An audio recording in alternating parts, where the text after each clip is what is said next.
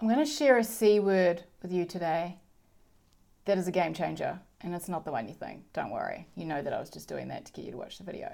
Anywho, so how many times have you asked yourself, if I had just started a year ago, what I knew then, what I was supposed to do, what would my business look like now, right? There's strategies, there's things that you know, but you don't do. And to know and to not do is to basically not know. Like, what's the point in knowing if you're not going to action it? So you think about all of the strategies, all of the knowledge that you had a year ago, all of the things you know you were meant to do and you didn't do. And you look at the business now, you look at where it's at, and you think, damn, if I just did those things back then when I should have, I would actually be creaming it right now and doing really well. So that's where the C word comes in, right? Consistency. That's the C word, consistency. And I want to give you 3 points today that you need to do to check your consistency. And the first thing is videos. Videos like this. I can tell you that the most sales come into my business when I do more videos like this. When I don't, there's a little bit of momentum from the years that I have put into the video, but it drops off. So if you want to keep that momentum going, you've got to be consistent.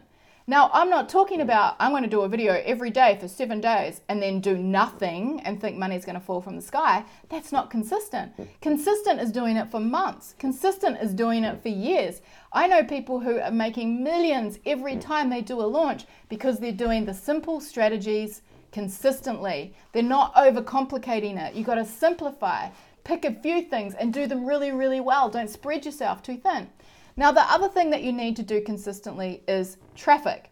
That's why these videos are so important, but not just these videos, whether that's your ads. The amount of ads that I've seen where they've stopped them early, thrown the baby out with the bathwater and gone, this ad doesn't work, only to find that if they'd left it a couple more weeks, then Facebook actually start making those ads work and a lot cheaper as well. So don't give up too early on your ads. I know that in a few days it does give you the data that you need, but it's really clear now that if you go in for the long game, don't expect results overnight. You've got to be consistent for a longer period of time.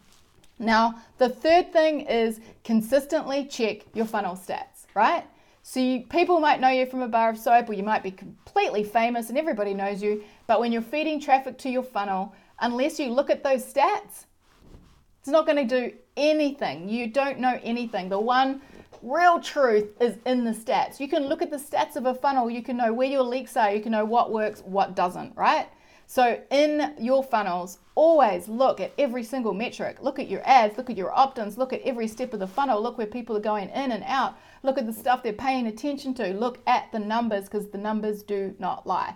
Consistently check your funnel stats. Consistently put your video out. Consistently find new ways of delivering traffic.